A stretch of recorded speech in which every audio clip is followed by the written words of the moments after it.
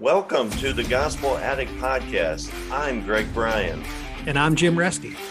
We're gospel addicts because we believe the gospel of Jesus isn't just good news, it's the best news ever.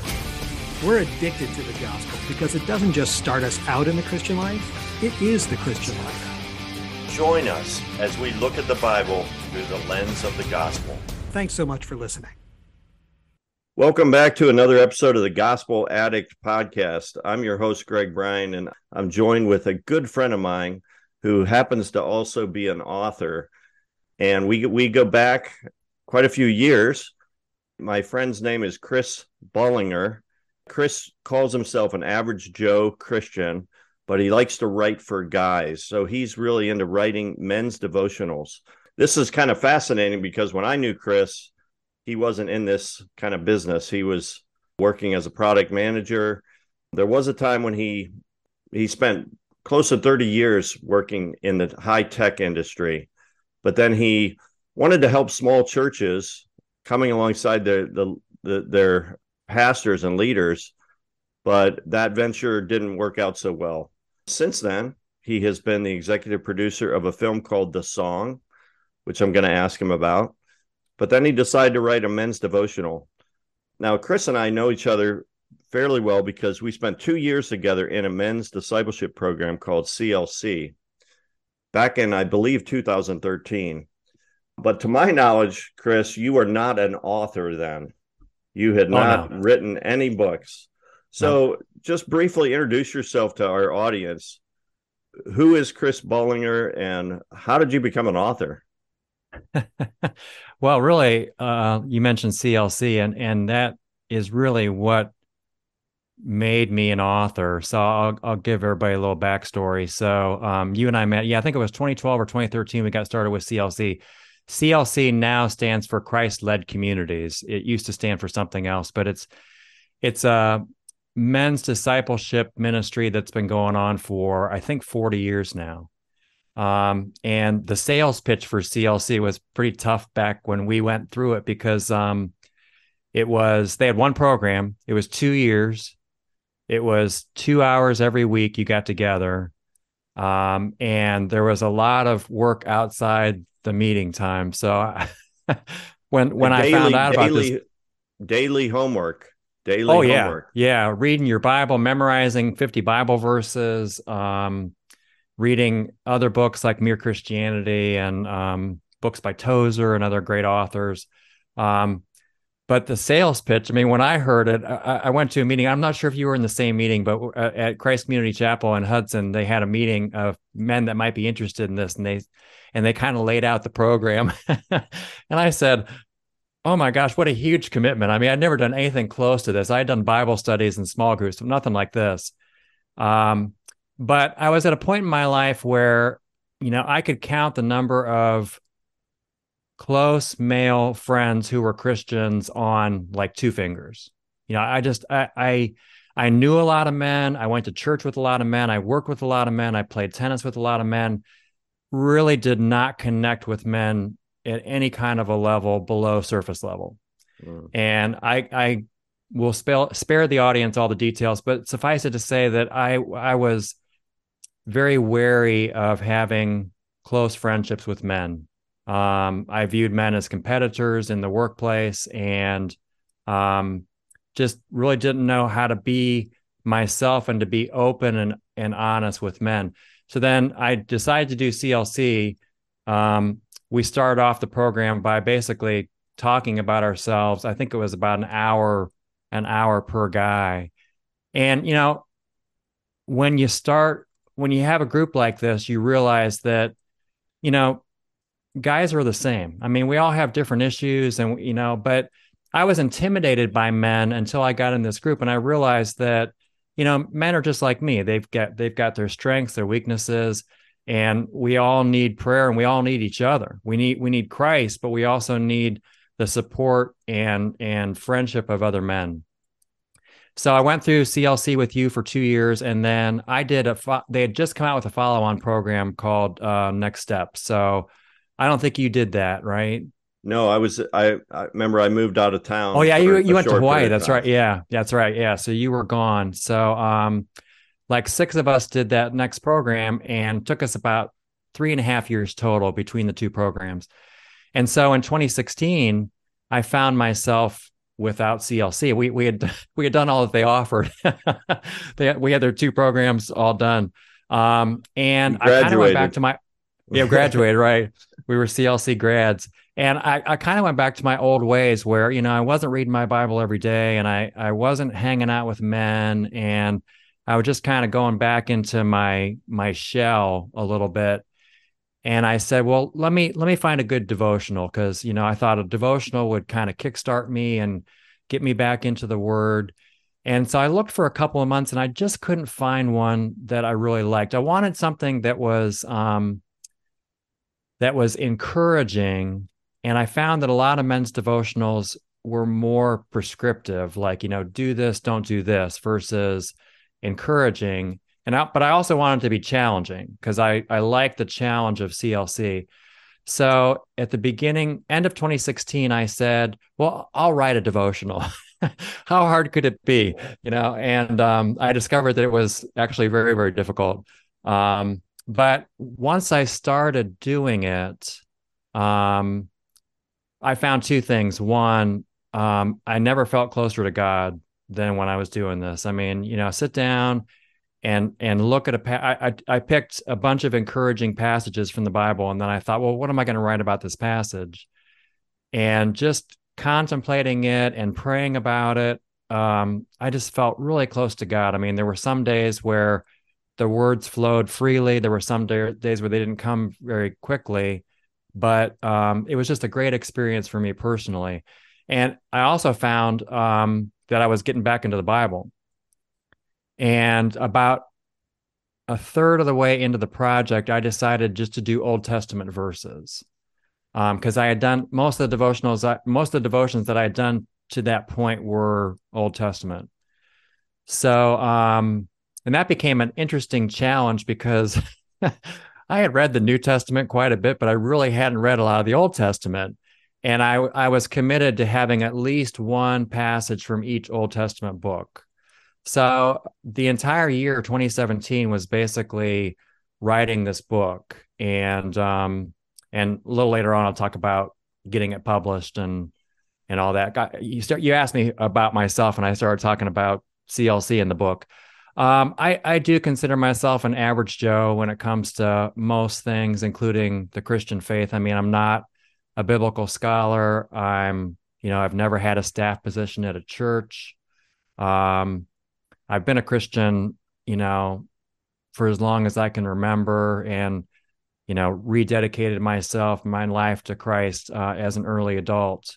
But I try to write for guys like me. I try to write for guys who are kind of kicking tires on their faith. They're kind of on the sidelines, if you will, if you want to use a sports analogy, where they know they should be doing more. They know they should be following Christ more closely, being a better leader of the family, but they're just kind of hesitant to do that. So I write for guys like that, because that's the way that I've been most of my adult life. And what I try to do is just encourage men that, whether you look at men in the Bible or, just people in their lives, most people are struggling in some ways. And even the men of the Bible were just ordinary guys. I mean, God used them to do amazing things, but most of the disciples and most characters in the Bible were not extraordinary people. They were very ordinary people. And so Yes. that's what I try to do in my writings. I write devotionals. I write for some publications online. And I do a podcast with another guy who is a CLC guy, and just really enjoying telling other people's stories to point people to Christ and the work that he does in ordinary people's lives. That's awesome. Isn't it amazing when you make a small decision, like when you made that decision to do that CLC program, like that was life changing. That put you on a whole Right. another direction. Yeah. And Changed my life. Seriously. had you Yeah. been like, nah, not for me, too big of a commitment. Which by the way, I tried to recruit some of my friends to join our group, and I had the same roadblocks. Like 2 years, I can't Yeah. commit to a Bible study for 2 years. And but I'm so glad I did it. It was great because you really do realize that because most men, if we're honest, are lonely. Like Yep. we feel lonely because like you said, we are so competitive. We're afraid to show that we're insecure, and what's great about this group is 12 guys getting together for 2 years on a weekly basis for 2 hours and just sharing our lives together. I mean, Yeah. it's really powerful, and I was excited to join it, because as a navigator staff, I'm real big on disciple making and discipleship, and I kind of knew that this is going to be a great experience. But when I tried to recruit other guys to it, it was challenging. It was hard, but I'm so glad you did it, Chris. So, Chris, Yeah, me too. you you were in 27 years in the high tech industry. You're a product manager. I'm just trying to get from the point where you were trying to find a good devotional, you couldn't find one, and then you just decide I'm going to write a devotional. I mean, that's not usual. Right. So Um, is some of that because you were a product manager? Like you just all of a sudden made this like your project? yeah, a little bit of it is. I mean, I started off my career mostly for software companies. I started off as an engineer, and frankly, I just couldn't cut it as an engineer. I was an okay engineer, but I wasn't as good as most of the guys around me. And so I went back, got my MBA, and moved into product management. And I really liked it because it got me, and I'm naturally an introvert. It got me out in front of customers. So I had to overcome some fears in doing that. But the the goal of the job is to find out what customers really need, not what they say they want, but what they really need. And then to go back to the development team and say, can we build this? People are asking for this. Can we build it? And can we build it in a way that's better than our competitors can offer? And I had the good fortune of working for some really good software companies. So usually our product was the best in the market for, it was niche computer stuff, but it was really for the businesses that we sold to, we had the best product in the market. And so I kind of had this mindset of find what people need, find a need and then fill the need. That was really the back half of my career. And then at the very end of my career, 5 of us left Cisco Systems, which made our wives kind of upset because we all had kind of cushy jobs working for Cisco, which is a big tech company based in Silicon Valley. And we were in Ohio doing Wi-Fi stuff. But there was no future in it in Cisco. So we started our own Wi-Fi company in Akron. And that was a great experience for me because then I really had to, there were just 5 of us. I really had to get to know the customers at an intimate level and really find out what they needed and what we could do to meet those needs. So when I left high tech, I still had this product management mindset. And so I think one of the reasons that I wrote the book was I did see a need, not only in me, I couldn't find a devotional that I liked, but I figured if I can't find one, there's probably a lot of other guys out there that can't find one as well. Because the devotional market, like the book market in general, is primarily products that are marketed to women. And even with men's devotionals, what most publishers do is they try to attract the wife.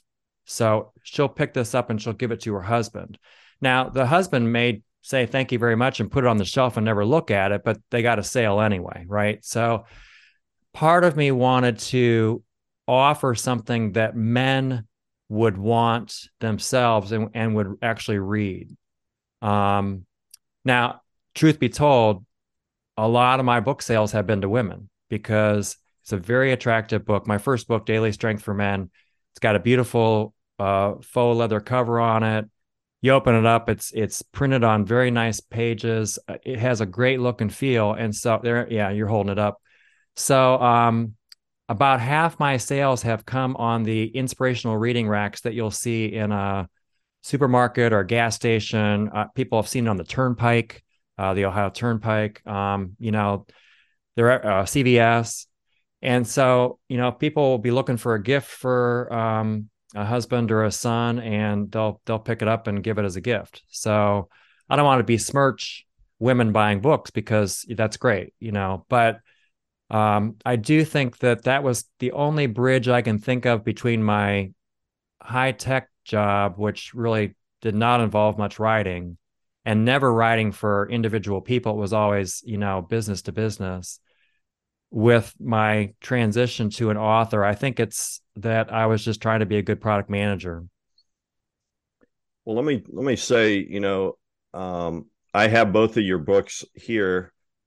For somebody who didn't go to journalism school, wasn't set out, wasn't necessarily trying to become an author, these are excellent books. You did a great job. I was just reading in the Daily Strength for Men. It starts out in Genesis, chapter 1, verse 1, the first verse of the Bible. I read the first couple days, what it means to be made in the image of God. You've got some great content there, and it seems like you do a good job just kind of grabbing some of the best content out there from I steal from everybody. Well, and that's good, because there's a lot of it's better that it's not just many minds. Originality is the art of forgetting your source. Right.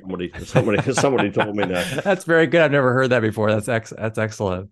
So I can't remember who said that, so it must be original with me.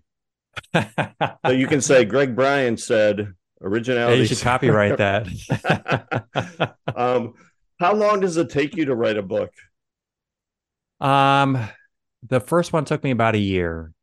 It took me, which I think that's pretty amazing. I mean, I don't think that's normal to be able to, that's the 365-day devotional. Right. You wrote that in 1 year. Well, my daughter Hope, I have two daughters. My middle child, she writes Christian fiction, and she can literally write a 300-page novel in like 2 weeks. I can't do. It takes me a year to. I think a year is probably about average. I've talked to guys who have taken 5-6 years to write a book, and then there are some guys who can write 3 or 4 a year. The second book, 52 Weeks of Strength for Men, it's a little different format, so it's not devotion every day or every other day. It's one per week. That took me about 6 months. And the way that I write, I said that I steal from the best. Again, going back to my days working as a product manager, I like doing research. I like reading stuff. I like getting online. I like seeing what different people say about something. And then I try to give a fresh perspective, even on stuff that I've read. So for my second book, I was looking at, I think it was patience as one of the topics. And the Kurt Warner movie came out after I wrote the book, but I think I had read something on it. And, Kurt Warner's this famous story of a guy that, he played one good year of college football quarterback, and then, no pro team would look at him, ends up, I think, stocking shelves in a grocery store or something like that. And then, the miracle story, he ends up playing for what was then the St. Louis Rams and goes to the Super Bowl, MVP of the Super Bowl, all in like 1 or 2 years. Fantastic story. But what I thought about was, what about the guys who are very talented and never really get their shot? So I was reading this article, I think it was Sports Illustrated or ESPN, about a guy that had been in the minor leagues of baseball for like 16, 17 years. And at the time of the articles being written on him, he still hadn't made it to the majors. And so, why does somebody continue to do that? And my stories are not always about Christians. And in this particular case, I don't know if he was a Christian or not, but the gospel the Bible just it's you see it in all these stories. I mean, and this guy said that he just loved he was playing a kid's game as an adult, and the joy was in the journey for him. He saw God's handiwork in being allowed to do something like that, even though he was just in the minors. After those stories, he ended up going to the majors, but I think he only came to bat like 12 times, and then that was it for. It reminded me of Field of Dreams, where the one guy, who's a doctor in the movie, he got called up to the majors once back in like the 20s or 30s, and then never got to go to the plate, and his line, in the movie was, somebody said, well, how heartbreaking for you to never have gotten a chance to hit in the major leagues. And he said, he became a doctor, and he said, no, the true heartbreak would have been if I hadn't become a doctor, I hadn't saved people's lives. So I think a lot of times we get caught up in where we want to go with life, and we lose sight of where God wants to take us and enjoying where God has us, even if we're in a difficult place. I mean, God has us there for a reason. So I find stories like this, and if something strikes me as really just fascinating or moving, then I figure I should pass that along. And that's what I try to do. That's great. Speaking of your second book, 52 Weeks of Strength for Men, I was looking at your the topic of anger. And I thought that was really cool that you put that in there. It's pretty early on in the book that you address men and their anger. And I love the opening story is a little more lighthearted than what you just shared of Hulk and Thor in the movie Ragnarok, which I love that movie, by the way. Yeah. That dialogue between Hulk and Thor is great, about how Hulk says, I always get angry. And but you do a great job just addressing, the biblical perspective on anger and so the content I'm just really impressed with. Do you how long did it take you to write the second book? I think it was about 6 months. I mean, the writing process ends up being really long, because when you think you're done, that's when it's just beginning, because, you have to proofread, and it's helpful to have somebody else proofread. And then if you get the good fortune of having a publisher accept your manuscript, well, you may have to make a lot of changes to suit the publisher's needs. My first book, I'd never written one before. I had no idea what format I should use. So I ended up having to shorten almost every one of my devotions by like 30%. So I had to go and cut because it just didn't fit on the page. And then the other funny thing was, I thought it was a great idea because I love music. A really easy devotion for me to write would be to bring up a topic, have a Bible verse, bring up a topic related to the verse, and then here's a song with great lyrics that applies to this particular passage. You can't do that. They're all copyrighted.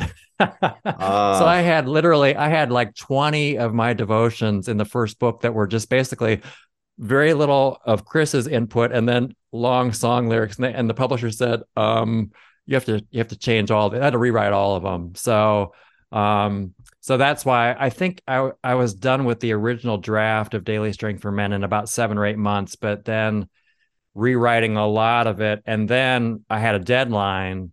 So that became pretty challenging to, when the clock's running and you've got to get stuff done, it's difficult, but I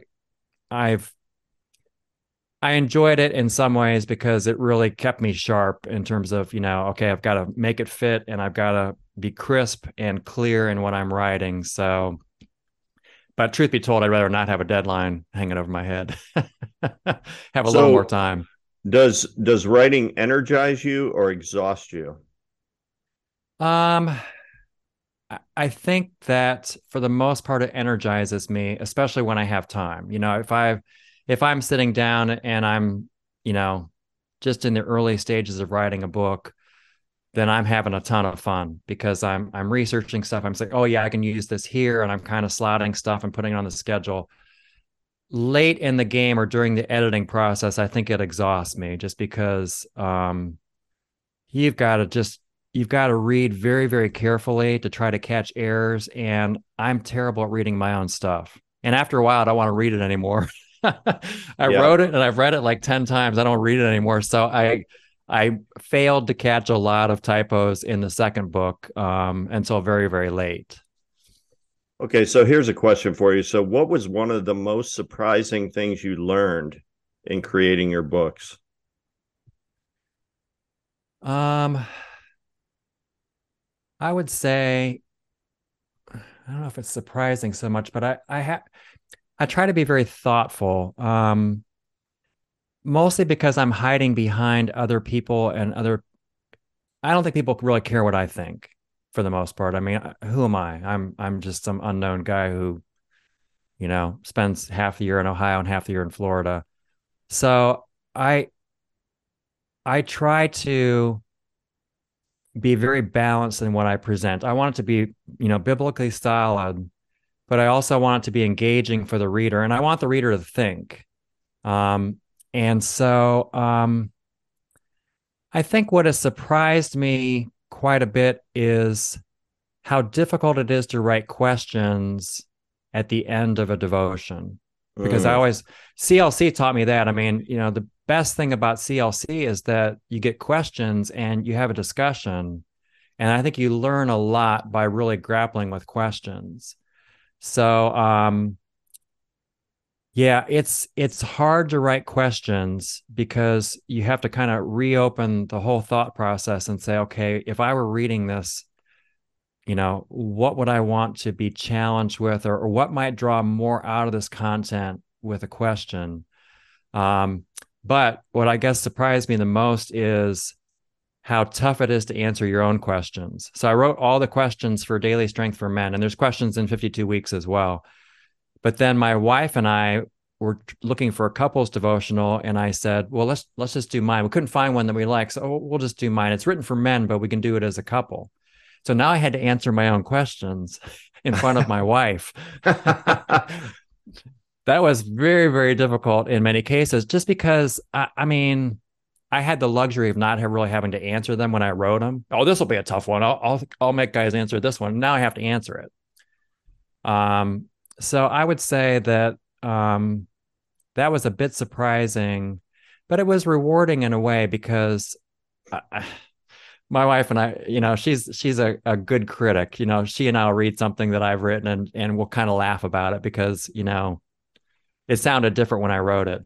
But there were some questions that were I thought were kind of stupid questions that I had in there. So we'd laugh about the stupid ones, but then we'd encounter a question that was really thought-provoking. And I think that was kind of surprising how much you could get out of a single question that was at the end of a devotion and a couple of Bible passages. Thanks for listening to this episode of the Gospel Addict Podcast. Feel free to contact us via email at gospeladdictpodcast@gmail.com. Stay tuned for our next episode, and remember, on your worst days, you're never beyond the reach of God's grace, and on your best days, you're never beyond the need of God's grace. See you next time.